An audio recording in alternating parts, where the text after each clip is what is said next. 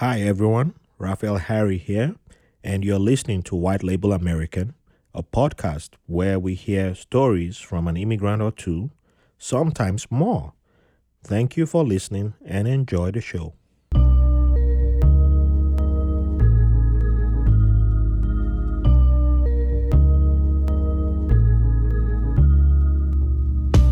Welcome to another episode of White Label American. Thank you all for joining us today. We have an extra talented and, multi-talented and super special guest in the house. And it's my pleasure to always have someone from the 3GO family. If you don't know what 3GO is, it's three guys on. And I'm always proud to be part of that family. And I've gotten to know many wonderful people through that podcast. And if you aren't on that podcast, I always say, hey, check it out because it's one of the places that helps me be a better person. So today's guest is Brian Paris, who's a stand-up comedian, Emmy-winning writer, and he's also a super duper uncle to his nieces and nephews. You need to see what he does with them. And yeah, I don't know how. I need to learn some secrets about that so I can get my daughter plugged in and start putting her to work. Because those skills are amazing. That the skills that he has. I used to be someone like that with my nieces back in the days, but I think I lost some of those skills. So I can. My daughter is getting to that age. She needs to get to work. And he just released. He's about to release his album, his digital album, which will be out in a few days. But by the time you listen to this episode, the album will already be out. And it's titled Last Wishes, and we'll talk about that a lot more. So without much further ado, welcome to the show, Brian. How are you doing today? Pretty good. Thanks for having me. This is great. Oh, my pleasure. And yeah, we always look forward to people like you who can bring a whole lot to the show. And it's all about us learning from you and the audience getting to learn, and we all grow together. So, can you introduce us to where you were born and just your childhood? Okay, yeah. I was born in Massachusetts. I was born in Worcester, Massachusetts. And I grew up there. I've got three brothers. And yeah, I grew up my dad is from Italy, so he's Italian. So I grew up with a lot of Italian culture. And yeah, and I've lived in DC after I went to college in Maine and then moved to DC, and now I live in New York City in Brooklyn. So that's kind of where I've been and where I started. Short one. Hey, sometimes short is all we need.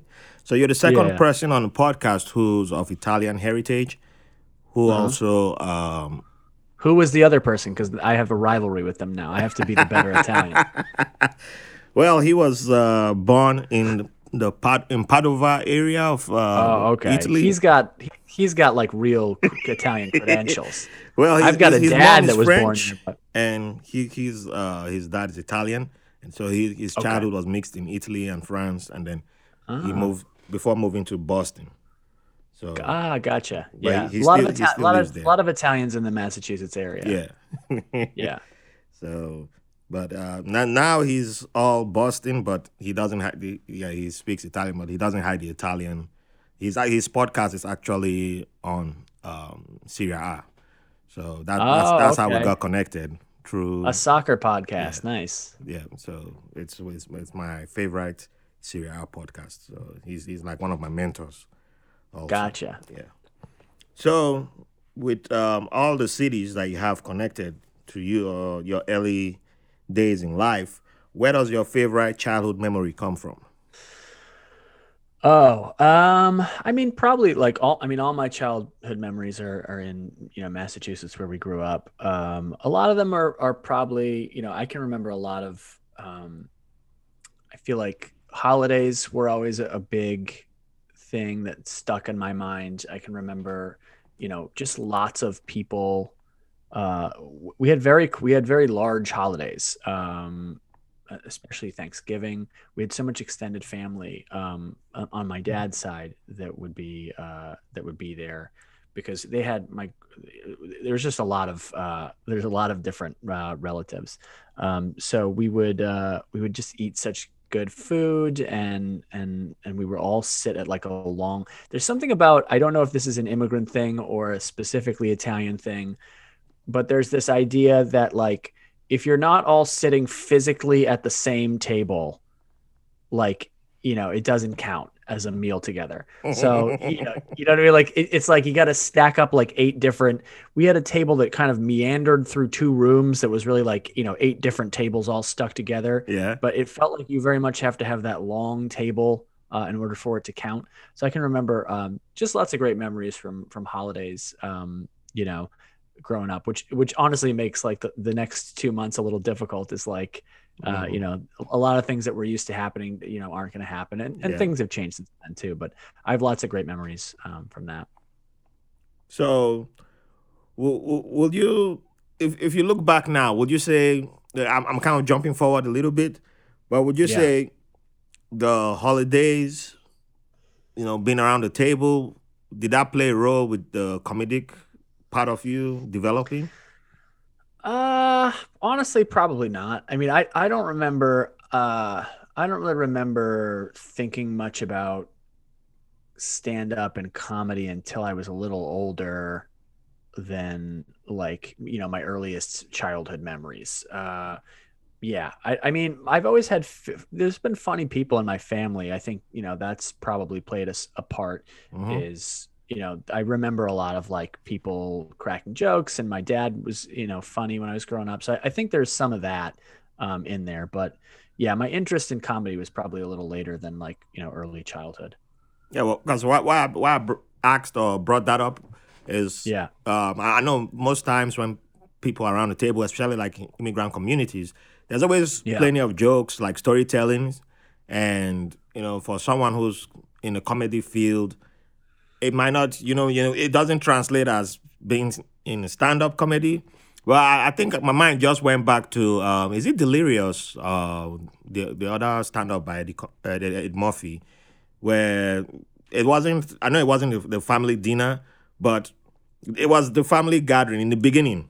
I don't know why I'm hmm just remembering that now, but and he performs in front of the whole family, and Samuel L. Jackson's character tries says this kid is funny or something like that, and that okay. just came to my mind all of a sudden. And but I recall being at other family members' houses back in Nigeria, and there's some they make fun of somebody and they throw barbs, but it's like they're throwing barbs at somebody, or they're laughing at somebody, or they just bring up some Yeah, story and it's embarrassing to someone. Like, hey, don't say that, don't bring that up, and like over time, it sticks with someone, and some nickname starts to come out, and like, hey, the older you get, when you're younger, you can't really say stuff because you're too young. They're like, shut up, the adults are speaking. right, right, And right. then Yeah. you like, okay, I can't wait until I'm of that age where I can get involved in the banter. Yeah, And at some point so you can talk shit back yeah, to these people. yeah, That's the key. that's the key. When So you're a kid, you take yeah, a little, you take it as much as for as long as you can finally start hmm, giving it back to people. I mean, I relate to that a little bit. I think the environment that I grew up in was always a little bit there's a lot of shit talking, not just in my family, but like yeah, my brothers, my friends, like the place the area I grew up in was a little like that. It was a little there was definitely a lot of back and forth that was like yeah, the shit back and forth. talking, like insulting people, like So I think there's a little bit of that DNA that ends up in stand up because stand up is a little bit like combative. Yeah. But that's funny. Yeah, I've known several Nigerians, and all of them were shit talkers. I hope they're listening right now. Uh, so I don't know if that's a culture. Are you Igbo or Yoruba? No, I'm not from the big three tribes. I'm Oh, from okay. from a smaller tribe, but yeah, we Oh, grew okay. up shit talking, and you know, I remember being in Nigeria, and someone once said, "Oh, you should be yeah, you're going to be a comedian," and I never considered myself being funny, but Yeah. it was one of those things that you had to be able to survive by being able to talk Yeah. trash, Yeah. and there was this game we called it warding, and that was just the name for battle. Mm. But we never, we didn't have these shows. It was the rap show. It's battle that's called, right? Um, Yeah, rap Rap battles. Yeah, battles, yeah. But we, yeah, we didn't have access. We didn't have cable back then. We didn't have. So we didn't have those programs on TV. So we didn't know about those stuff in the city that I grew I'm up really on. glad that there were not rap battles when I was growing up because that would have been I would have never made it. You know what I mean? But I would during have break time, been killed as an yeah. 8-year-old. It wouldn't have worked. But during break time, you just have two kids step up, and one would just so there was a version of Your Mama, and one kid would just throw barbs and just start, and I'll be like, oh hell no, Yeah, I can never step up to this. But once in a while, I'll just step up and just make fun of the kid for what he's wearing, and then yeah, if the kid is getting too good at me, either sometimes it might get physical, or you just throw a right. barb and then you take off before the kid It sounds can like respond. it sounds like your philosophy was to make fun of a kid's shirt, and then if he said something back to you, you'd punch him in the face. Is that a fair? Yeah, sometimes it happened, but you have to pick your battles correctly. So Yeah, you know who if you're gonna throw the punch, then you make sure it's a kid who you know that if the kid comes after you, you can defeat the kid easily. And we watch a whole lot of yeah. karate movies, so you're like, oh, Okay. if that kid beats me today, I can plan my revenge. 2 months later, and take like, all right, I call you out today, and then Yeah, you pick a fight, but. We were stupid back then, man. That's why yeah. girls live longer than boys because the stuff. Yeah, that's one of the reasons. I think that mentality is the bigger issue. You know, not a lot of kids are. It's not because like 10-year-olds are getting punched out to death, but it's Yeah. because that mentality leads to that same mindset for years to come, Oh where you're yeah, like, yeah, yeah. it's just a real unnecessary battle urge that we have. Oh yeah. But it's so crazy how the trash talking still lived with us up till for forever with most of the guys who Yeah, it just evolved into something else. So even when I moved to other cities or other regions in Nigeria, it's one thing that I could use to break the ice when I walked yeah, into the little shanty stalls where they sold the hmm local brews, the alcoholic brews, and I'll just like come in there and say, hey, one shot for everybody. And the older gentleman will be like, this young man, he knows how to respect his elders. He has respect. He got everybody one shot when he came here. What town are you from? We like people like you. The younger generation today, they don't have respect for their elders. We need more people hmm like you in this country. And then yeah, come sit down here. Let me tell you something about your history, and then tell me some extra trash. Oh yeah, I've learned some trash now. I can use that now to attack other people. I got some wisdom from the elders now. And then when Nice. some other guy shows up to me and I hit him, pow, they're like, oh man, I've never heard that before. Where you get that from? That's good. You're good. You're good. I'm like, mm-hmm. You got to go seek wisdom from the top and then apply it to From the elders. I like that. but I never knew that I could use that. Like, if I wanted to go into stand up, I could have easily applied that. But it was a Yeah. part that There's I never there's some of thought that. I of. mean, I Yeah. feel like that's part of that's just like the crowd control element of Mm-hmm. stand up where, that can be good. I think it's also like there, roasting and there are jokes in that vein of like that are punches. Yeah. And so there is some of that. But I also do feel like I don't think the people that I know that are best at talking shit are necessarily like going to be good at, like they're not going to be necessarily good at stand up. It still takes an element of creativity that I think doesn't come from just being able to like knock somebody down a peg. That's true. So I know people who are like good in that way that I'm like, I wouldn't watch you talk for a half an hour. That's You know right. what I mean? Yeah. So I think I think it's a piece of it, but some people, that's not, that's not necessarily like my favorite part of it. Yeah. That just feels like something to me that's necessary because you're always performing in such, not always, but a lot of times you're performing in situations where you sort of have to, act like that to just get the attention of the room. And deal with situations. So it's sort of like a necessary thing, but I don't love it. I would prefer never to have to, do that kind of thing, but it's part of stand up. Yeah. Yeah. Also reminds me of there's this guy who, when we were in junior secondary school, he was one of the shortest guys in class, so he Hmm. had that Napoleon syndrome. Yeah. Yeah. So he could never challenge you to a fight physically, but he Right. always stepped up Like the moment an argument happened, he would just rush right up to you, be in your face, Wow. and then he would just throw insults at you. And before you could respond, you just see that the guy starts. Before you know, your eyes are like you start tearing up, like you're about to cry. And the moment he notices that you're about to cry, then he'll grab your shit and then starts. Look here, that's why I don't want to beat you. I'm not gonna beat you this time. But next time you try Wow. BS with me, I'll rough you up. And then he roughs your shirt and then he leaves you and he walks away. He's gone. He takes off. And Oh then man. by the time you regain yourself, where's he at? You can't find him. He's That's talked like all that's his the trash. opposite philosophy that I have. I don't. I'll be honest. Like I've never been in a physical altercation. Really, I've The never truth, been the truth is punched in he the couldn't face. I've fight. never punched anyone. Yeah. If there's something, him running toward the thing, I always move away from it. If I'm at a bar or whatever and there's something brewing, Yeah. I can't tell you how effective it is to just move away from that area. Nobody really usually tracks you down to hit you in the back of the head. Like you kind of have to step up to it to get into a confrontation. And I highly recommend just not being near where people are punching each other. It's been great for me. I've As an never, adult, I do that now. yeah, But it's as a great. kid, we used to admire him. Yeah, yeah. Then, like, wow, he's so bold. Until one Yeah. day he threw words at someone who words didn't have an effect on, and the guy Yeah. never teared up. So when he came extra close, the guy just grabbed him and pow, smacked him once, and he was like, "Oh, Oh, it man. wasn't working." And that was when it was wait a minute.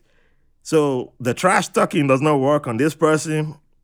It had no effect, and then it's like, so that's his weapon. His weapon is just to talk trash. And the moment someone is like, are you done talking? Okay, now let's Yeah. get down to the business. And then he's like, Yeah. now I'm running away, and the guy's chasing him. I was like, help me! It's like, this is wait. We thought you were strong. No, he wasn't. It's just he got into you emotionally and weakened you, and then as soon as he saw that you showed that weakness, and that's when he would come like, oh yeah, you're weak. I can shake you a little bit, and then I run, and then he run. And I was like, after that, the people saw that. And anytime he talked trash, people just picked him up. Like he was tiny. People picked him up literally, like shake. Even girls picked up on his, and girls started picking him up. And it's like, okay, Oh man. yeah, you need to come up with a new plan now. This is not working anymore. It's not. Yeah. But it's one of those memories that that yeah, it's just one of those things that we grew up with. Yeah, everybody tried trash talking came in different forms, and it was a weapon for most of us. Like, yeah, it's one of those things that I wasn't in Lagos. I didn't grow up in Lagos. I only stayed in Lagos around when I was trying to get my visa. But Oh, okay. in the Lagos area, if you could also use trash talking against the street urchins. Yeah, you could step up to them, like, because they could smell someone who was fresh in the neighborhood. So you come there, you're not from the area, you're from a different part of the country. They see you and they want to be like, oh yeah, let's get money from this guy. And then you're like, okay, do you know where I'm from? You know me? I'm from a different part of the country. People in that area know me as a gangster. And then you go and grab a bottle, pow, smash that bottle. Man, you gotta be careful the way you smash the bottle so you don't cut your hand. But you just talking trash now. They're like, oh wait. Yeah, I feel wait. like smashing a bottle to use it as a weapon is never a good. You're not. You're not. I'm not It gonna- always you're looks. not gonna It use looks. It but looks cool, but it's not. It doesn't look like a very effective weapon. Once you've smashed it, if you haven't cut yourself, Yep. it doesn't seem like something you could really. I guess people are wary of it because it's sharp. Yeah. So that's good. But like in general, it seems like it's not a great. I've never seen anybody do well in a fight with that. But that's the thing. Your prayer is you smash the bottle. You just talking trash and announcing like, "Hey, I'm from this Yeah. part of the country. Don't mess with me." But if you mess with me, what I'm saying is, if you mess with me, I'm not really gonna do anything. You're just gonna beat me up. That's all Yeah. I'm saying. But I might get my people to show up next time and come mess with you. They know me because I can smash the bottle. Like, pow, I'm from there. And then they're gonna be like, oh, he smashes the bottle like people from that part of the country. Do we really want to mess with him? Or do we not? You know what, dude? Let's just go have a drink together. Let's get to know each other. How about that? Oh, okay. Yeah, we that's could a have better done idea. that. We could have done that. We don't need to get violent, do we? Yeah, let's throw away this bottle. Yeah. But by the way, my name is Raphael. What's your name? Oh, okay. Yeah, we shake hands and see, we Yeah. could be friends. We don't even need to get violent. Well, why we even what we arguing? Why are we even, I'm like, oh, yeah, So sometimes we just do that, but you have to yell at them first because that's what they understand. They understand yelling. You speak the trash and all that, Yeah. and then that's your way of introducing yourself to them. Right. And then Right. they're like, oh, Yeah. okay, okay. Speak their language. Yeah, Yeah. you speak. That's the speaking of the language, and so it's just part of the decoding of the area that we just did, and yeah. So yeah, I was quite skinny too then, so I looked good to be picked on. So I just showed up and they're like, oh, who's this guy? This from my father. They start telling you when they see you coming from afar, they can tell from the way you walk like you're not from this neighborhood, you're not from this part of Yeah. town. So they just start announcing from afar, like, how much do you have? Just get ready to bring it to us. And then you start announcing back to them like, I ain't giving you nothing. You know who I am? And then you start talking your trash back, and they're like, And I go, do you have it? Where's the bottle? Where's the bottle? I'm going to trash him. And they're like, his accent is different. The way he speaks is different. Do we want this trouble? Or do we want to know this person? Let's get to know him. Okay, I want to know who you are. Maybe let's get to know you. And they're like 5 or sometimes 10. I'm like, if they try to chase me, I can't really, I don't even know where I'm running to. But I'll gamble. And then we'll shake hands like, oh, you cool. I'm like, yeah, you guys are cool too. No, you're not cool, really. But I'll praise you too. And then it works. And that's how I got out of some neighborhoods. And yeah. Okay. Well, the truth is, I was going there to look for a girl. So. Oh, okay.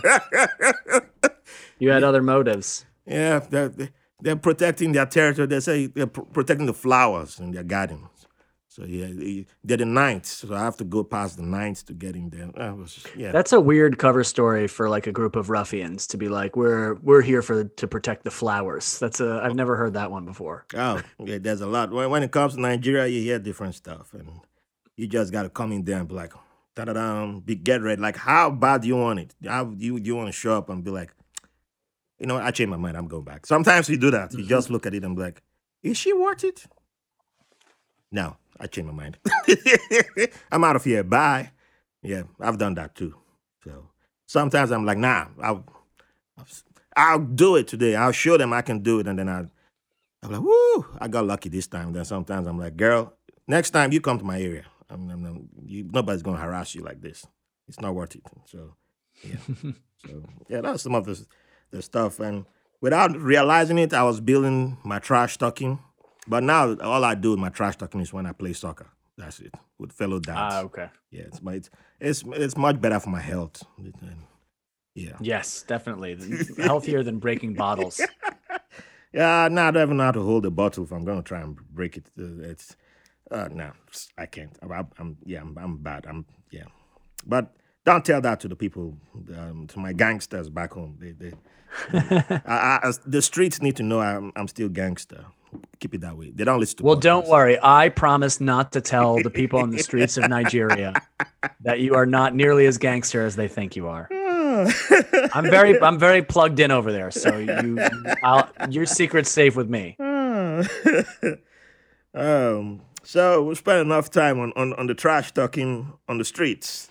Let's dive into who inspired you into taking the comedy route. Wait a minute before we go into that question.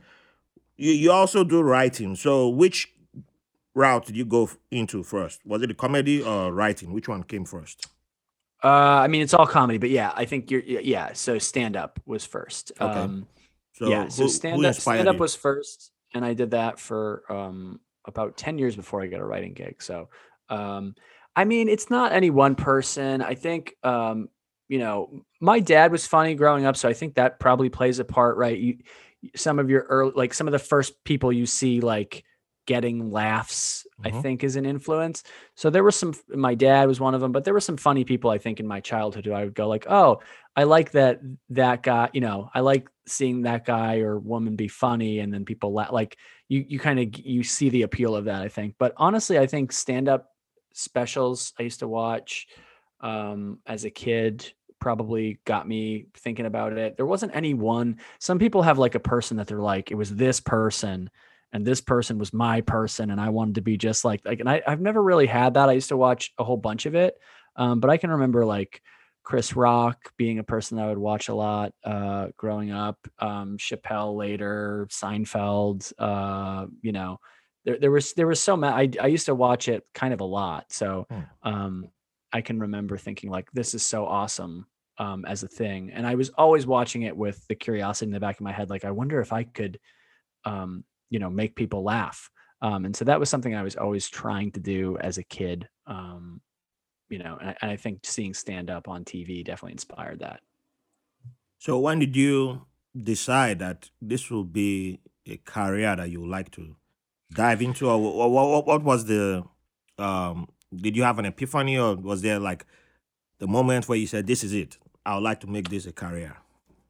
I don't know if I mean, I think the moment of first trying it and it's not necessarily one moment, but that early effort at I'm going to try some open mics and see if I can do this. I think that felt like an important moment. But at that point, to be honest with you, I was never I never had this clear, like, I'm going to make it and be, like, I've just never had that moment Hmm. where I felt like a decisive moment for me. There have been lots of little moments that have encouraged me along the way. But when I started, my goals were just like, oh man, I wonder if somebody will pay me $50 to do this. Hmm. And then that happened. And I'm like, yo, look at this. I got Wow. money from doing that. Like, I'm just happy to be in it at all. And to be able to say that I, did it was cool and to honestly just be doing it. I've always just loved writing jokes and trying to tell them on stage and that's the main thing. Um I did stand up for a long time where I was unable to sustain it as like a career on its own. Yep. And it wasn't until I got a writing job and another one after that that I was able to actually do it full time. And that's not because I was like, well, now I want to do it full, like, I want to do it full time. It wasn't those didn't align exactly. I would love to have done it full time for, a long time as I was doing stand up. It's just sort of impossible. Um, or you can do it, but to actually make enough money to live off of is very difficult to do with just stand up. And I wasn't really able to do that until I got a writing job. Yeah, that's one thing I've been finding out recently, especially since I joined the 3GO family and um, listening to other comedians through the podcast world. Yeah. Yeah, I guess it now makes sense why I never realized that comedy was a career, but at the same time, it's like I mean, it's the borderline, arts. man. It's like the Borderline a arts, yeah. career. Like even with acting, and even music, the picture that I had growing up, a whole lot of them were in careers that people survived on, and I understand why when family were like giving me choices, like, oh, this is what you have to become, like in the Nigerian community, immigrant community, they don't tell you, like, you don't hear anyone saying, I want you, it's okay if you want to become a comedian. No parents going to tell Yeah. you that. Like, No, yeah, no, nobody are you ever tells you crazy? that. That's the first thing. Are you crazy? What the hell wrong Yeah, with you? Like, that's no. pretty universal that like most people would not. You'd be reckless to encourage a child in this direction or even an adult, because it's such a bad idea for a way to make a living. I think most people who end up in it, they have this disease that we all have where we decide that we have to do like that this thing we is something we love, and they're just sort of like, forced into it almost. Hmm. Not you have a choice, but other people in your life just sort of have to accept it. But no, I can't imagine somebody like being like, hey, you know what you should do? Yeah. you, you should try to make a living. Like, it's a terrible way to make a living, because it's just so much of a gamble in a lot of different ways. But it's something that I love doing, obviously. So I don't speak ill of it from like um, I love the thing itself, but as a way to make money, there's literally anything else would be better. I can't think of something that would be a worse way to, maybe crime, borderline, I would say, but honestly, it depends on what kind of crime. Crime. Like, That's the point. I would say don't be, if your choices are a violent criminal and comedy, maybe do comedy. But if it's like white collar crime, I don't know at this point. I You know think what I I mean? don't know is a fair is the right I answer to think I go think with. maybe you should look into white collar crime. Uh, because it's not a bad in comparison, there'll be a lot less lows, I think, it's the worst way to to make money other than violent crime. I agree. Uh, there's another reason why I bring that up because um, uh, back when I was in Nigeria, and there were some people who just throw that, oh, you're funny, you should be a comedian. Hmm. They did not know what went into being a comedian. They just saw like because when we started having people who were being successful as comedians was around, I would say probably around 2003, 2004. We started having stand-up comedians being successful in the Nigerian market who were breaking through and becoming mainstream. And it was like, oh, this guy is successful. This guy dropped out of university. He didn't, yeah, so you can do it.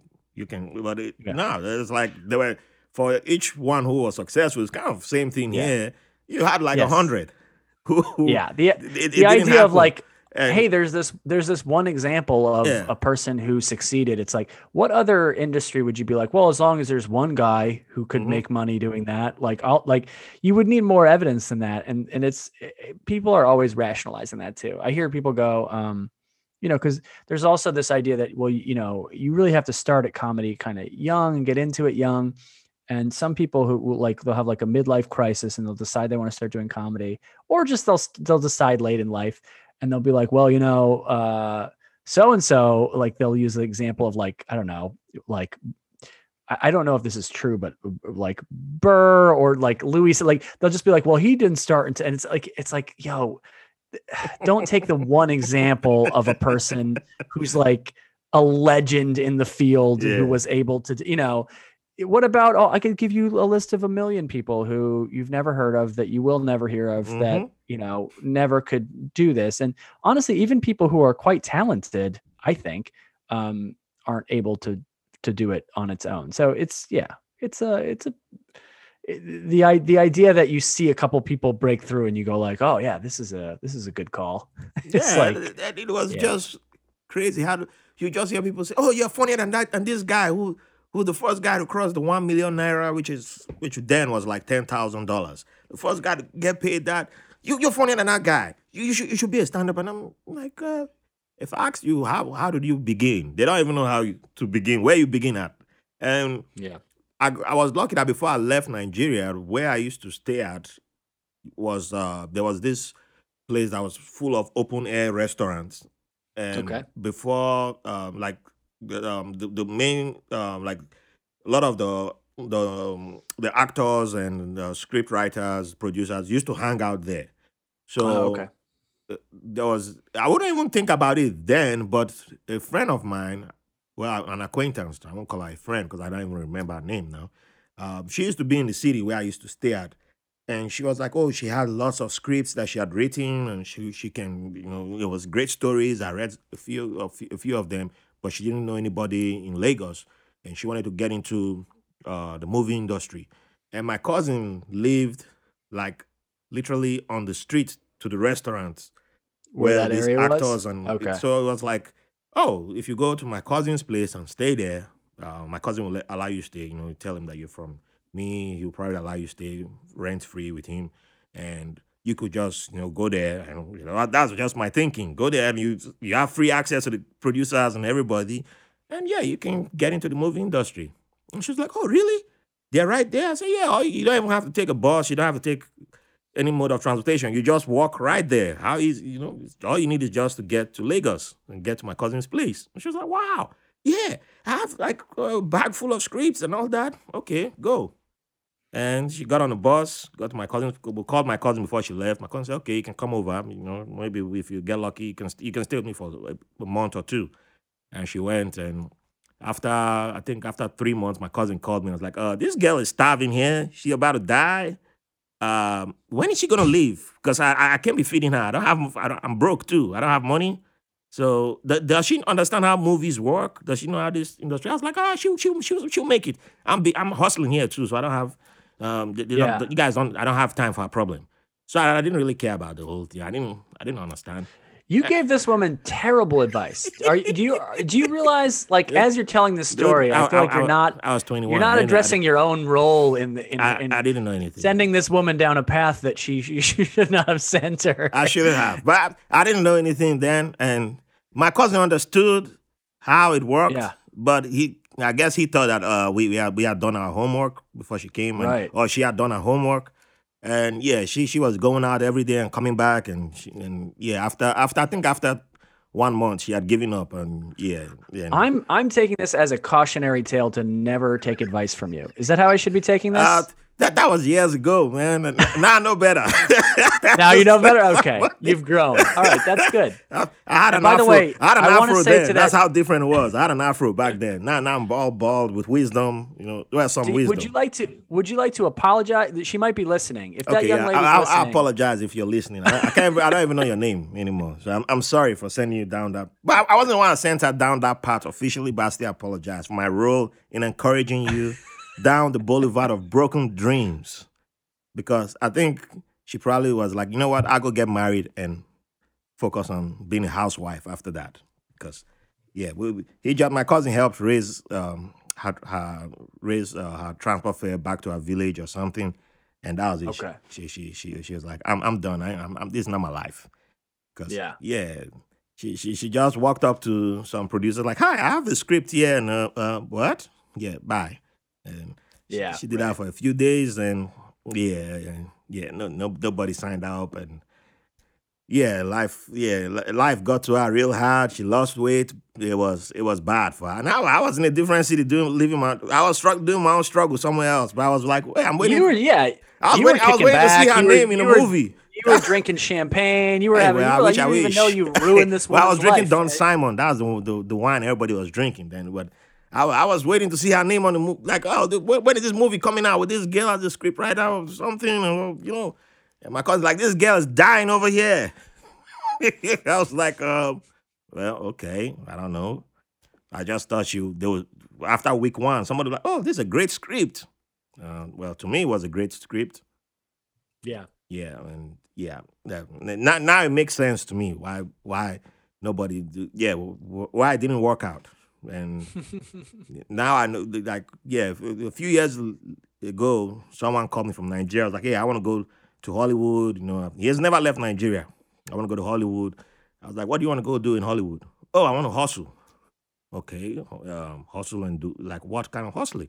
I just anything in the entertainment industry. I'm great. I'm fantastic. I said, okay, I feel you on that. I'm not trying to kill your vibe, but what exactly do you want to do? There are people in America, yeah, who are your age too. They people from all over the world in Hollywood hustling there. So what exactly do you want to do? You just graduated from university. What do you want to do? Uh, anything. I want to act. I can act. I can dance. I can this. I can that. Okay. So if you get a visa now, you just go straight to Hollywood and act, dance. That's why you tell. Okay, you're in an elevator with a producer. You get lucky, or a casting director. That's what you're gonna tell them. Yeah. I said, bro, if I know someone who is casting for a movie, I'm not giving you their number. That's it. I can't do that Right. because I don't know. So sorry. But there's some work for you to do, and I can put you in touch with the websites that can brush you up and learn what you need to learn and go on YouTube, look at, and then after 2 3 weeks, tell me what you've learned from those places, and then we'll talk. And that was like 3 or 4 years ago. He never called me back since Mm. then because I didn't tell him what he needed to hear. I didn't say, you know what, get a ticket, go straight to Hollywood. Yeah. You learned your lesson from that woman whose life you ruined. Yes, yes, yes. I think that would be the title of one of my books that I write. The woman whose life I ruined. Don't be like that. So yeah, that and it didn't even occur to me until years later. I was like, wow, that happened. I can't even recall her name, but I was so young then, and she just. I was like, what? Go, just go, Yeah. go. You were encouraging. You were Yeah. trying to do a good thing. Yeah, but yeah, unfortunately, it came at a price for the poor lady. And yep, so that's why I had to correct the other young kid who probably calls me an enemy now because That's how it works. Because they're like, oh, I know someone in the United States. He refused to help me. Because they all think it's one small country, and I'm like, oh, you seen the map? It's huge. I'm in New York. It's in the other part. Trying to go, and I told you the truth. But yeah, so it's crazy how it works. But unfortunately, I had to ruin somebody's life to to learn my lesson. Maybe that's part of the reason why I lost my afro too. But the Navy also Yeah. took the other is the other half of the reason. Yeah. So so what was your first experience? Like when you did your stand up, what was that experience like? Well, how did that go for you? I mean, it was an open mic, so the first stand up experiences are usually you're not good.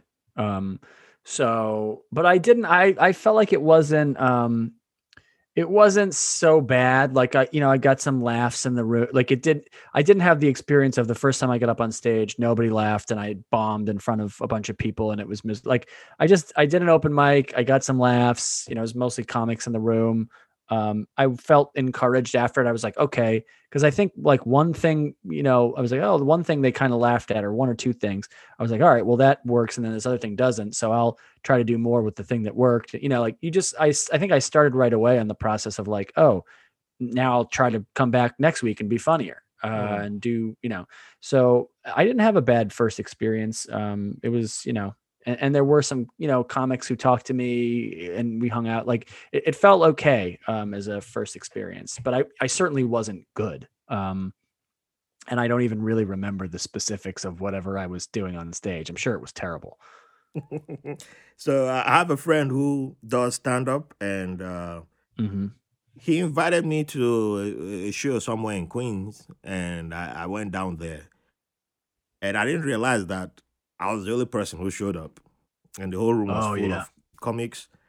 And I tend to let loose when I'm at events like that. So Yeah. I was laughing, and I was being I tend to be a good That's great. sport, and Yeah. every comic was using me for their props, and I was playing along.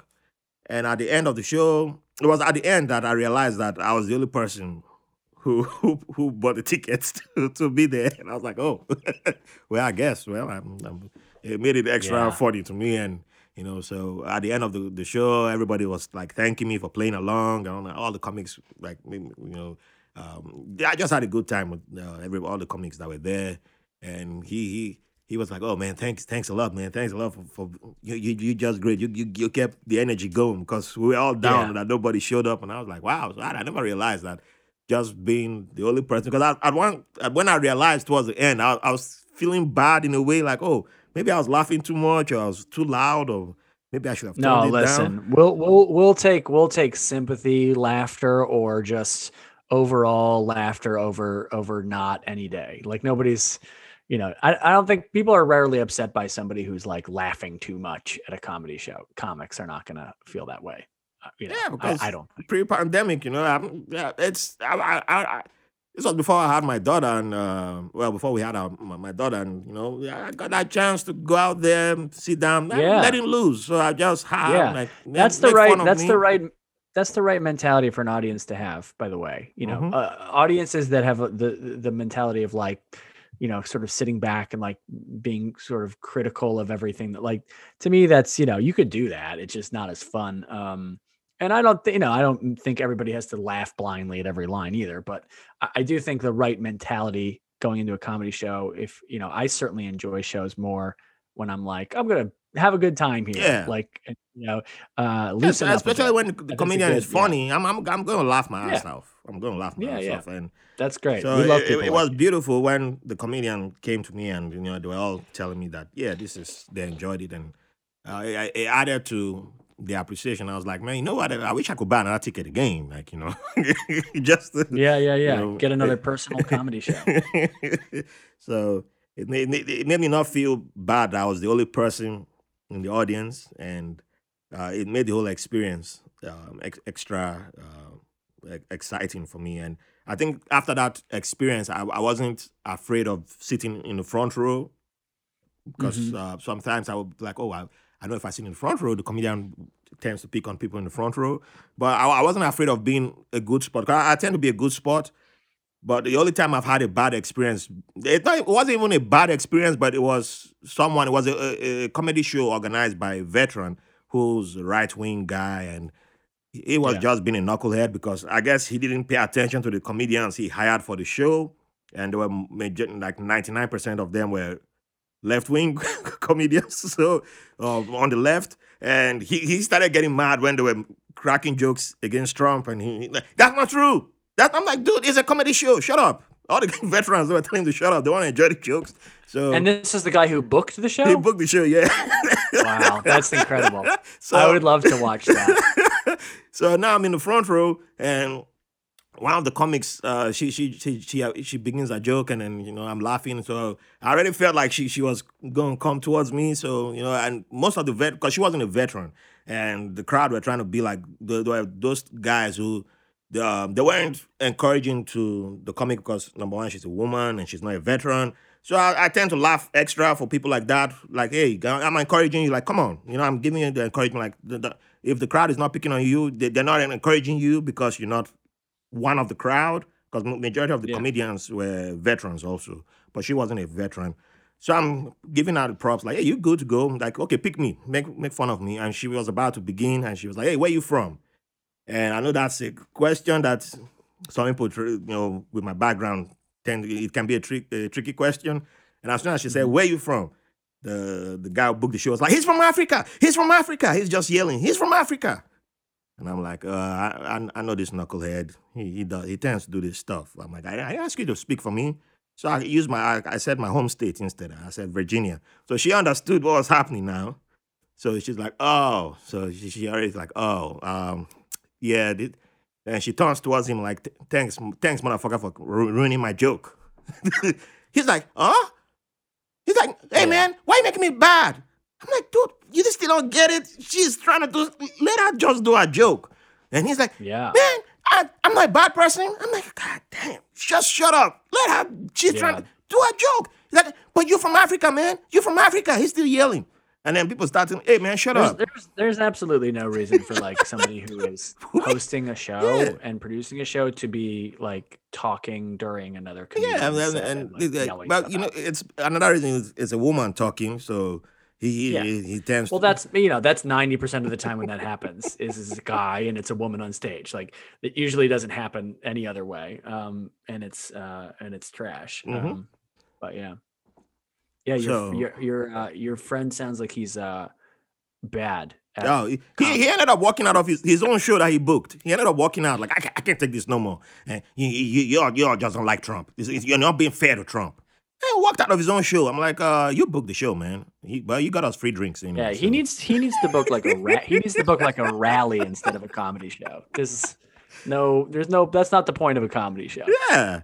So at the end, the comedian came up to me and she was like, oh, I'm sorry about it. I'm like, nah, you don't have to be sorry. He's the one who should be apologizing to me for trying to ruin my experience. And then he came afterwards and was like, hey, man, I'm not racist or anything. I have Irish roots. I'm proud to say I'm Irish. I'm like, Man, trying to say I'm not racist by saying that you're Irish is one of the most outlandish white people things I've ever heard. so I mean, I've heard people try to get away with that for being Italian because they're like, and which is also trash. But man, Irish is like, yeah, that's what do you mean? That is where that just means you're a regular white person. Like that doesn't mean anything. So I had to ask him, like, okay, so you're not you claim your Irish roots. So have you ever said you're European instead of when they ask you where you from? Do you say I'm European? He's like, no, I'm from Staten Island. I was born in Staten Island. I was like, oh, so is it okay if I say I'm from Virginia? He's like, but you're African. I'm like, Africa has 55 countries. Yeah. So it's no, man. But I'm like, yeah, there you go, man. Go take care of yourself, man. You got issues. Bye.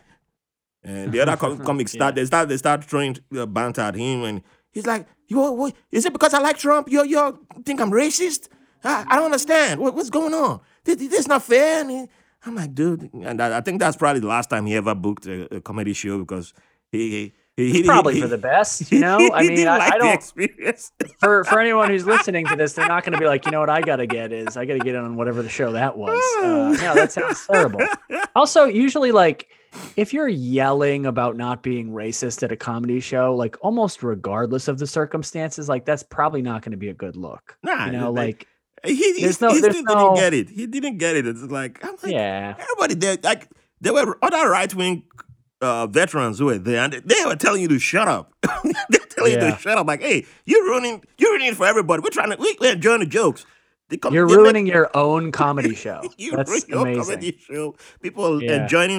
they're enjoying everything. Everybody's having fun here, and they're like, dude, what's Mhm. wrong with you? And he's like, wait, why you gonna be picking on Trump? Why you gonna be picking on Trump? I'm like, dude, are you sure you're in the right business? You should, yeah, this is not Yeah. for you. This is not for you. Just, yeah, like you said, he should be booking a rally. I think the rally Yeah. is He where should be he's selling hats or booking a rally or something. and actually, his real business is real estate. That's his, that's actually what he does, real estate. Nice. So I'm like, yep, good. I'm not coming to you for if I had the money to buy a house, even rent, I'm not even coming to you because he still tries to send me an email like, hey, are you looking for the rent? I'm like, no, because I know you're gonna put me in a building full of MAGA hats wearing people. So yeah, I'm good. You're gonna tell me I'm from Africa. Can you? Why do you have the right to vote? I thought you're from Africa. Like, yeah, no, I don't want that. So I Ugh. pass. That's part of my American experience. Yeah. But anyway, let's talk about your Italian experience. So, part of your Italian heritage includes the Serie A. What What? Sorry, what do you mean? I said, does part of your Italian heritage include the Serie A? Does part of it? No, I mean, I don't, I'm not sure how to answer that. I think, I don't have any, my grandfather used to watch soccer. My no used to watch soccer a lot. I think that's probably when I was first introduced to, that. And then when I was in Italy, there were, that's when I saw a couple games and I sort of understood more about how the system worked. Cause I never really followed, I was not a huge soccer fan. I like watching the World Cup, but I never got deep into it. I Which would is just good. know that my grandfather had like very strict ties to certain, he had very strict allegiances and he was very into it. So, So where in Italy did you go to? Well, where's in I Italy live, I are live your family there. from? My family's from Calabria, which is Oh, like the southern tip there, hmm and then across from Sicily, and then I still I have a lot of family other places though. I have a lot of family in Rome because my grandmother had like a ton of siblings, so it's just a really big side of the family, and most of them are still in Italy. Um, but so they're mostly from the south, and but when I was in Italy, I was staying in Florence. I lived there for like a semester in college and I was, studying Italian, learning the language. I stayed like in sort of a home, home immersion thing or whatever. I basically lived with this old Italian widow for a couple of months. And the idea is that like, you talk to them at dinner and you kind of learn the language. So it was a cool experience. I loved it. no, I And forgot. I should have I want to begun go the back. episode with buen venuto. Oh yeah. Yeah. And I know how to say welcome and Yeah. thank You you. nailed it. You Yeah. nailed it. Well, I know there's a little extra I should have added, but I just stopped there and I know how to say buen venuto to men and buen venuta, right, to women. Is it buen Yeah, I venuta? think you're mixing a little bit of Spanish in there as well, I believe. But It's close, and they're not too far away. It's all right. The, the first couple I had on the podcast it was my friend who's from Galicia, married to where's his wife from again? Mofeta. okay, So yeah, and so yeah, so it was Spanish, Galician, Italian couple. So nice. yeah, so it's okay if I tend to mix stuff between. Yeah, they've given me permission to mix it up. Oh, good, Yeah. good, good, good. and then I've had a couple of Italians, and yeah, on the podcast. So Nice. yeah, so so Calabria. So you saw you went to stadiums while you were in Italy. Yeah, we went to a couple. I went to a couple games. I can't remember the exact In teams. I know. Florence? So when I was in Florence, we went to see Fiorentina, Fiorentina, which yeah. was the team there. But they were like they kind of stunk. I think they were in Serie C. Like They I got relegated once, so they probably were in Serie B. If I'm Yeah, I think they were honestly they might have been in C when we were there. see. They were they were in the bubble of CB. This would have been like years ago. This was, a long time ago. But yeah, they weren't good. I remember that. And I remember going to the game and they got killed. Um, Oh no. but it's fun to see, it's a spectacle there. Yeah. It's wild how into it everyone is. And we weren't, we don't really care, but it was definitely like a cool experience to go to a game. And if anyone goes to Italy, like it's worth it to go like get that atmosphere when there's arenas again, Yep. when there are crowds of people again. Well, Someday. they tried to start letting people in about Yeah. 1,000 per game, and then Yeah. resurgence happened, and well, it's still Yeah. happening. So it's back to square one. I would never tell anybody until the things are more sorted to like go to an arena. That would never be, to me, it's like big crowds, tight spaces is like going to be a bad call for, until things are better. But Yeah, even what are you gonna do? even Germany, Germany was letting like 20, like I think one stadium let in about 20,000. A stadium that could host about 80,000 people, they're letting about 20,000. So I was thinking, oh, maybe if I'm able to go to Germany in December, I might try and go catch a game because it's not it's like 20% capacity they were allowing in, and then the resurgence began in Germany. And I'm like, yeah, I'll pass. I mean, the beer is good. I love the beer there, but I'll pass. I'll pass. Yeah. It's not worth it right now. No. I'm not even thinking of going to if I still decide to go to Germany in December. I'm not going to my medieval festivals. I'm not going to my Christmas markets. No, I'm not. If they decide to open those, I'm not going. But I don't think they will. Yeah. They'll still do that. So I'll miss my Glühwein, which is my favorite thing to do in Christmas periods. Were you in Italy around Christmas time? No, it was after. Okay. I think I got there in like January or February. Okay, I was going to ask if they had like a winter Christmas drink type of thing like they have in Germany. I don't know. I'm not aware of that. I mean, I feel like Italian, like there probably are, but it doesn't feel like a huge. The drinking culture seems like mostly just people like drink wine and Yeah. a little, and like they have a couple of light beers that people drink, but it's not a heavy drinking culture. On the wine side, now I would consider the wine side heavy drinking.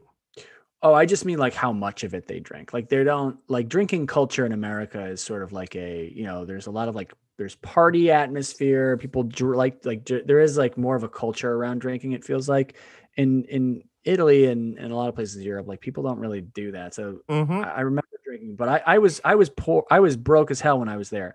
So I was drinking red wine out of juice boxes and shit that I got from the grocery store. Just like low end. But their stuff is drinking on the bus. Probably healthy. Yeah, it was great. It was it's probably better than stuff over here. I have no idea. I don't really know wine, but I know I was doing wine, that. I think they all taste the same to me. I mean, don't tell the wine people. Yeah, I said that, but yeah, but I won't. In Germany, it's woo. I mean, their beer is it's healthy, man. And there's so many good choices there. So yeah, it's woo. That's why you can just keep me in Germany. Like I've had a YouTuber who lives in Germany. He was in the army, and after his time in Germany, he said, "Yeah, I'm not coming back. He feels safer over there too." And yeah, he said Germany is like the Amazon of beers.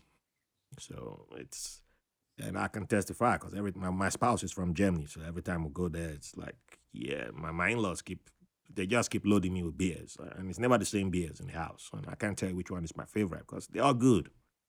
They're all good, and it's different flavors, and they do this thing like now Heineken is doing it in America with non-alcoholic, and I was telling Dominic Riviera because he was complaining about it on his podcast, like the non-alcoholic beers. Like, what the hell is Heineken doing here? I said, in Europe, Hmm. they got it everywhere.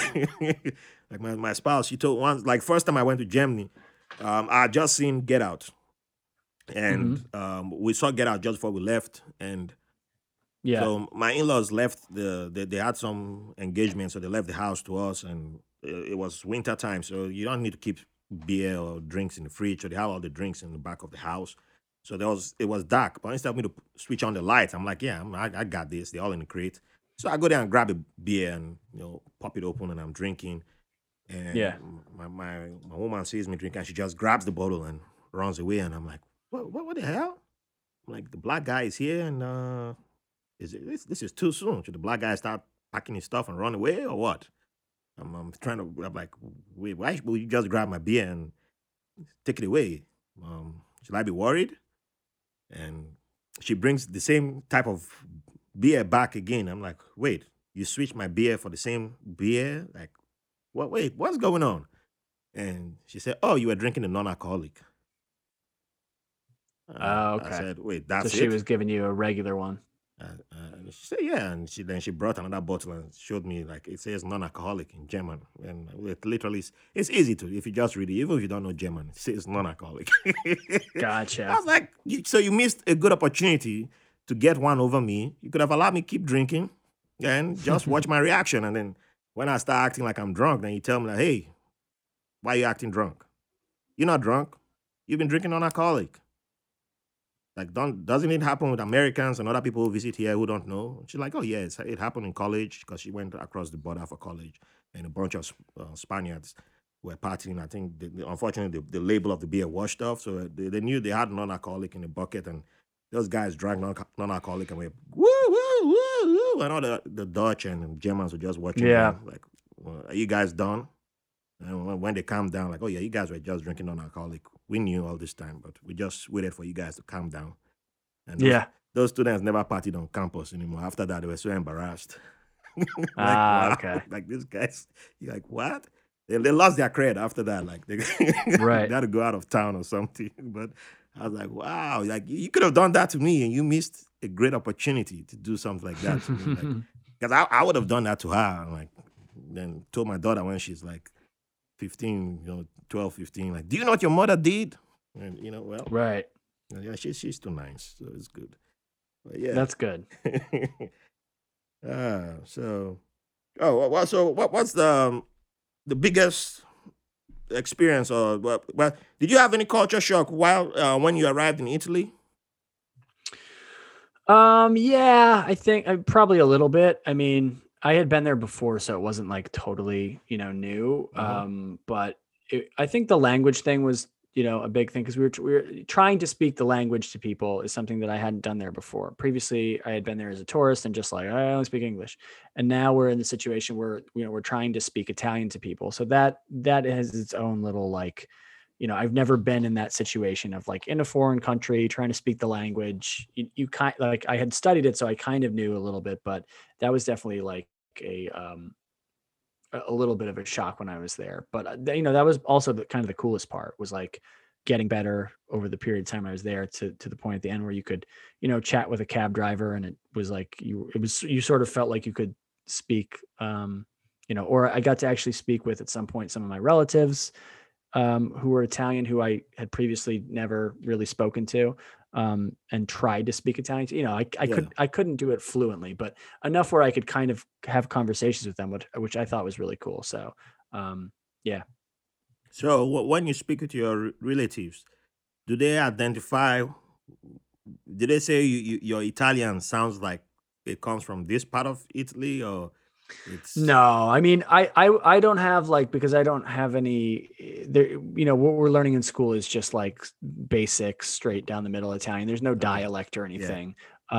So I don't think I had any of that. My dad's side of the family has certain members of the family would speak dialect, which is like Mm-hmm. the southern dialect, Yeah. which is kind of actually hard to understand. So the dialects in Italian are so different than it's not like a southern it's not like speaking English with a southern accent. It's like there are different words Mm-hmm. sometimes. Yep. So it's really actually quite difficult to understand if you're just like kind of coming, even if you know some Italian, to try to understand it, it can be a challenge. But no, I was speaking just basic, regular, regular textbook Italian. Yeah, I asked because the previous guest I mentioned who's from Mofeta, she Hmm. mentioned the dialects. Like she was like, yeah, well, that's the difference between Italy and Spain. Like Spain has different languages in it, but the dialects in Italy, it's what stands out. So like Yeah. I think Mofeta is in the Sicily region. So she said like, yeah, when she if she's speaking as it's somebody from Milan who probably won't get everything she's saying, and she won't get everything someone Yeah. from Milan is saying. And I was like, oh wow, Yeah. well, yeah, I never thought of it in that way, or never knew Yeah. about that. It's kind of wild. Yeah. Some of them, I think some of them are more severe than others too. Hmm. Uh, I feel like the ones that are right around Florence and Rome, like didn't like they sounded kind of, like they had slight accents, but it wasn't wildly different. The South felt very like when they were talking, it sounded a lot different, I would say. Yeah, I think it also because in football they tend to pick on the South. So like in the amongst the discrimination laws that they have in Italy. Yeah. So with the racism, there's like a specific law that says like there's certain songs um, that if fans from northern Italy sing in the stadiums, it's considered almost the equivalent of racism against Hmm. southern teams. So Yeah. I know There was in quite there was Napoli. quite a bit of, I mean, I think, in Italy, and I wasn't, I can't speak to it now, but like when I was there, I do remember thinking like you'd get certain things translated to you, even things that were on TV, and you'd be like, wow, did they really just say that? Like some of them are, they don't have a level of it felt like there wasn't a lot of political correctness, and in almost a way that was like a bit egregious, where they would be like, I'd be like, oh, I think that person just said something very racist on TV, and everyone laughed, and there was no like, and nobody even thought it was Hmm. we like nobody was even like, oh, you shouldn't have said that. It was more just like everybody's like, yeah, that's fun. Like, they would like I can't remember the joke exactly, but something of like maybe a guy playing a drum, and they'd be like, that's an African telephone. And he'd be like, whoa, like Whoa. what? Like, yeah, I remember, and I'm getting it translate, I'm sort of Yeah. the language, but I'm like, I know enough to know that that seems weird to be like on a game show, like, yeah, it's weird, but I'm not surprised because there's a show. I think Rai we had Rai. Yeah, Rai TV used to be on one of our illegal cables, yeah, and sometimes there'll be translations, and once in a yeah. while there'll be talk about what they're saying, and yeah. So and the city that I grew up in my teenage years, I got into my teenage years in Benin City. It's the city that has like a lot of the people who get human trafficked into Oh Sicily. yeah. They come from there, and so there's a lot of Italian connection. So that's like I know people who literally can't speak English but speak perfect Italian there. Ah, Yeah, interesting. yeah, it's wild. So we had lots of like they call it Italo. That's one of the slangs for Italy. There's Italo. That means somebody who's based in Italy. That's an Italo. That's Ah, okay. yeah. So we used to hear lots of stories about Italy. Oh man. So let me ask you about food. So I know your favorite. When it comes to food, are you about the Italian life, which you're being based in New York and Brooklyn? Does your heart belong to somewhere else when it comes to food? Food. I mean, food wise, I love Italian food. I love lots of food. Honestly, I don't eat just like Italian food constantly, but I love Italian food. Pasta's probably my favorite. And I think used to run a show where I would cook pasta for the audience. And that was fun. But I recently got my new pandemic thing is that I've got a fresh pasta roller, like some of the equipment to like make pasta fresh. Yeah. So I started doing that, and that's really upped my game cooking wise. So that's I guess that's the food I love the most. I think how old was I before I finally figured out that the pronunciation was spaghetti? I was calling it What, spaghetti. how are you pronouncing it before? Spaghetti. Spaghetti? Yeah. Like a soup, like supergetti? Yeah. Oh, okay. I think it was. You were adding your own flair on there. Well, there was someone who was much older than I was who pronounced it spaghetti. I wonder if it was. Do you think? Sorry, go ahead. And we picked up on it, and it just became spaghetti. And I don't know, and everything. There was no pasta, and it was never called pasta. And then when someone said, "Oh, you eating pasta?" Like, what is pasta? Oh, right. And he said, "That's pasta." I said, "No, it is spaghetti." You mean spaghetti? No, spaghetti. Yeah. And he said, "You're a bushman." I'm like, "No, I'm not a bushman. You're an idiot because it is spaghetti." And yeah, you see the spelling, and you're like, well, I don't think they know how to spell it because it should be spaghetti. Right. You were very sure of yourself. I wouldn't be surprised if you told that young woman that you sent to strike out on her dreams. She should go tell the producer. She should go take them out for a plate of spaghetti, and she'd be fine. I played the fifth on that. Yeah. I might title this episode "A Plate of Spaghetti." Oh.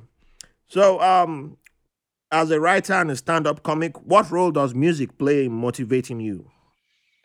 No, I'm probably not that much, honestly. I mean, I will listen to music maybe before a gig to get like, a little pumped up or whatever, get a little energy going.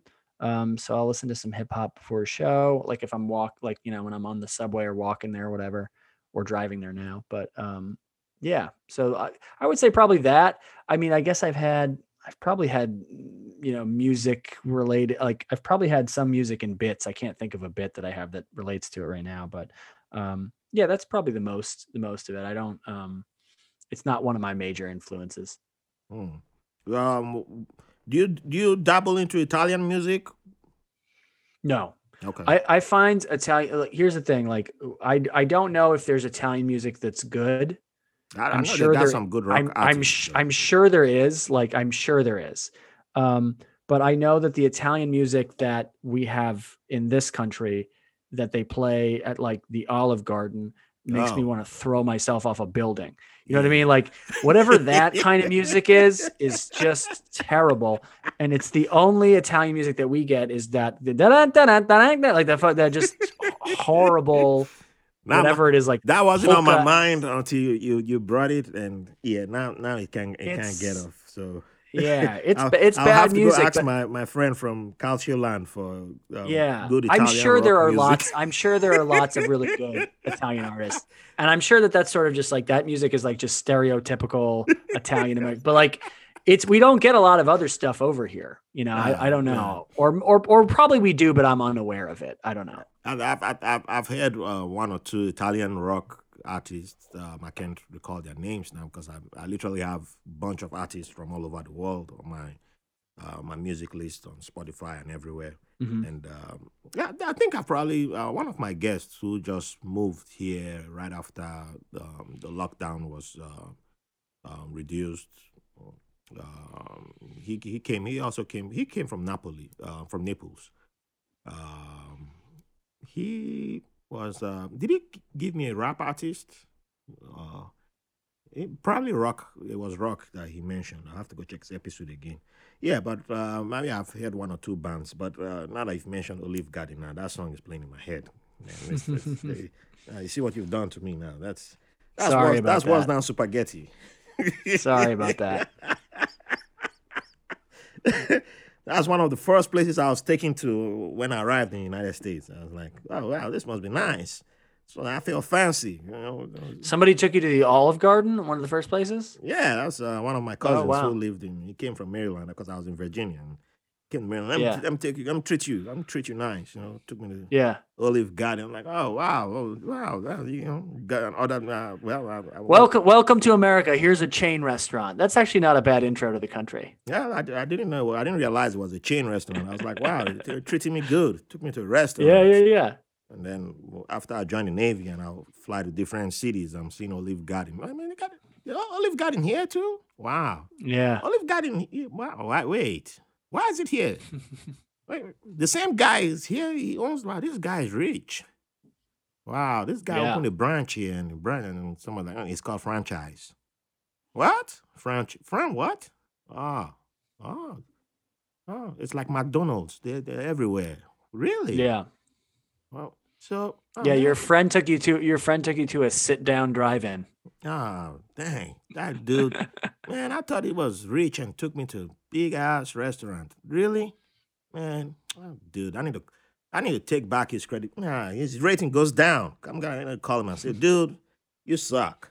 Like 2 years later, I figured it out, and I'm like, man, yeah, your rating dropped. Your rating has dropped, man. I downgrade you from 5+ to 2-.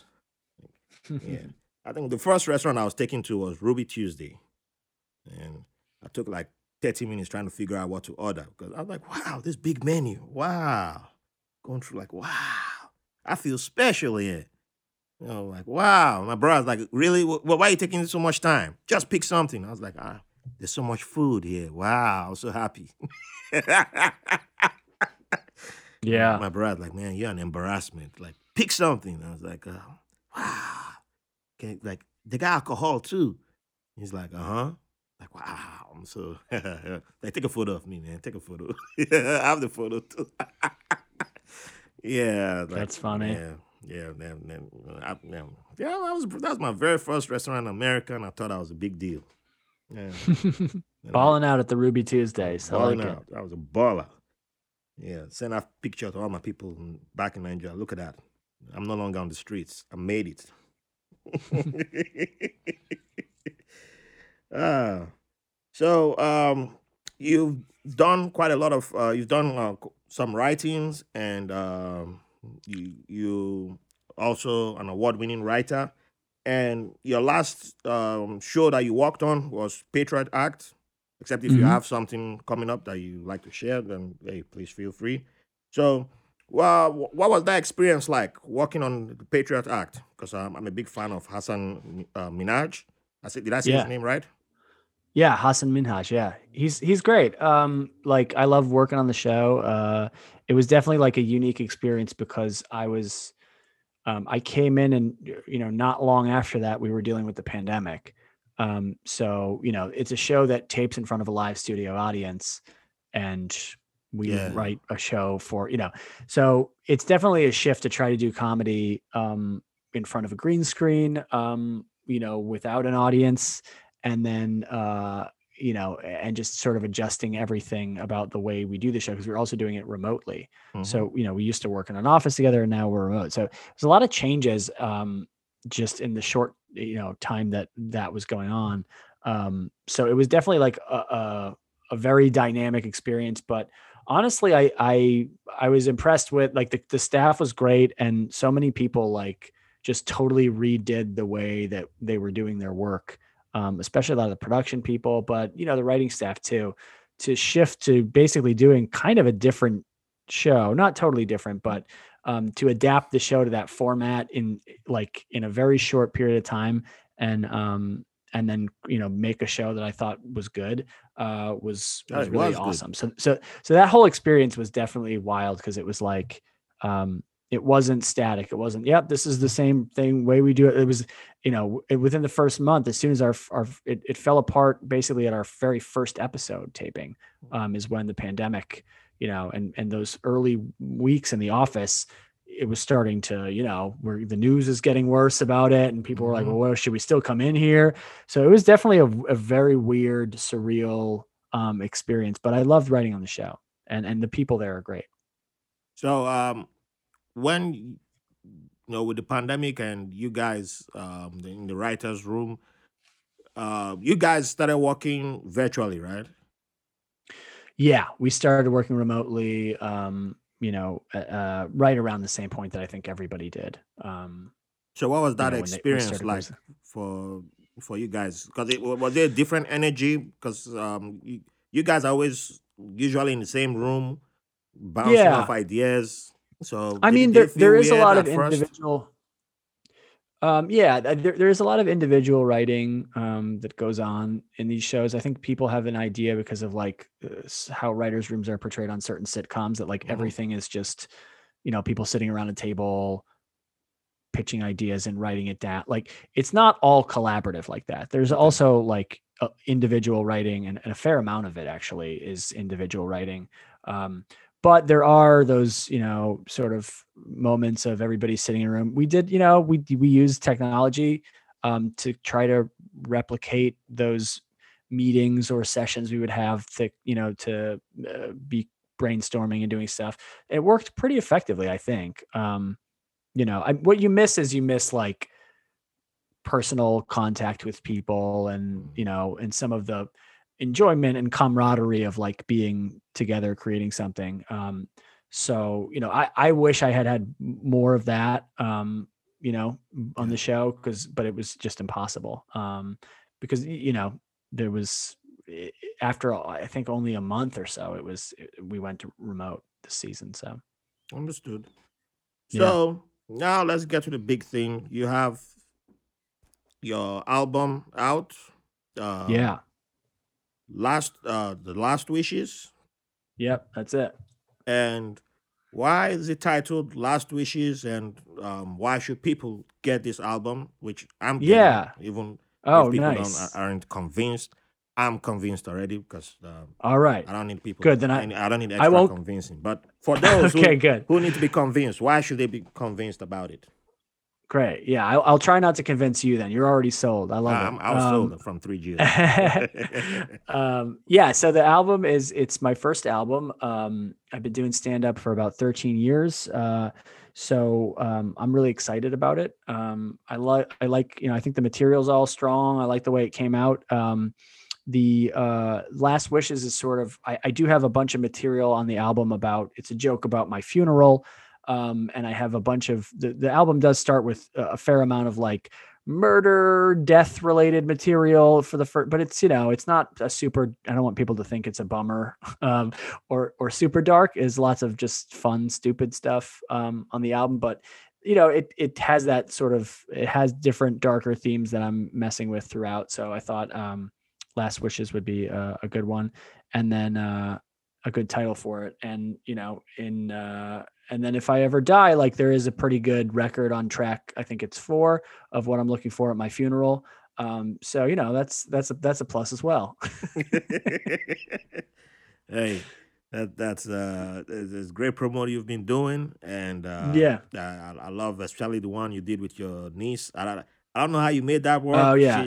I've been doing, She was So people, fantastic. your listeners might not know, but like, yeah. So I've been making promotional videos, and using my niece, who I am currently sort of homeschooling, as a comedic prop.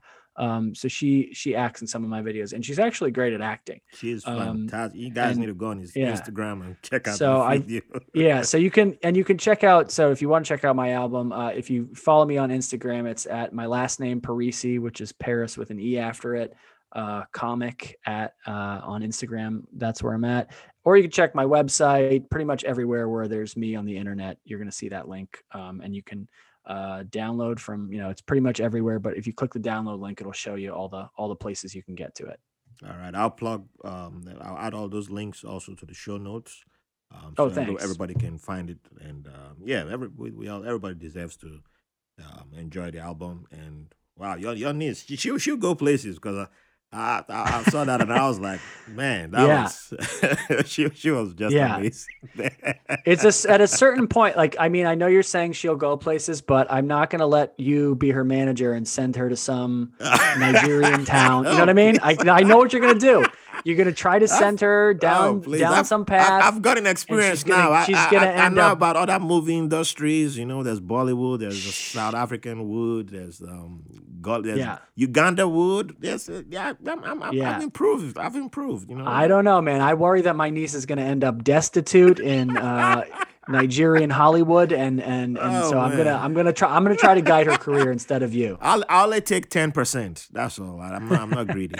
And I know good wine, and I know, yeah, I know fancy stuff, so Nice. yeah, and I can introduce that to Syria. I know good accountants also. So hey, trust me on that. It's much better than before, where I'll just say, go into the wilderness and call me Yeah. after you make it.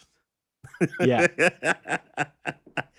Oh man, so I can't thank you enough for coming on the show.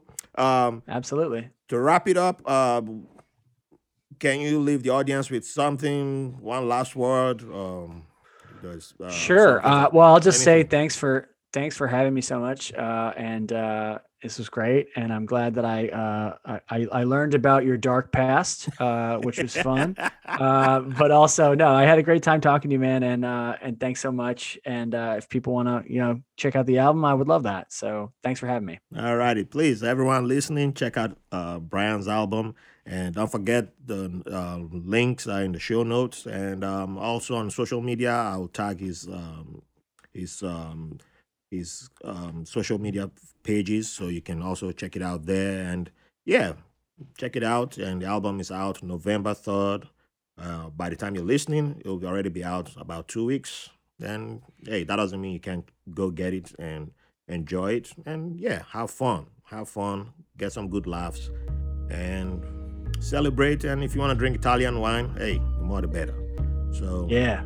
that's all about it. And thank you all for the privilege of your company. Thank you, Brian, for joining us. And yeah, well, whenever you get back on stage, please let me know. I'd like to come out there if I can, or virtually, whichever way. Great. All righty. So, Thanks, man. Thanks again. Thanks for listening to White Label American. If you enjoyed the show, we'll appreciate if you rate, review, and subscribe to the podcast wherever you get your podcast from. If you have any questions, comments, or have someone who will be a good guest on the show, or you want to be on the show, send us a message at whitelabelamerican@gmail.com. And make sure to follow us on Facebook and Instagram at White Label American. Thank you for your support.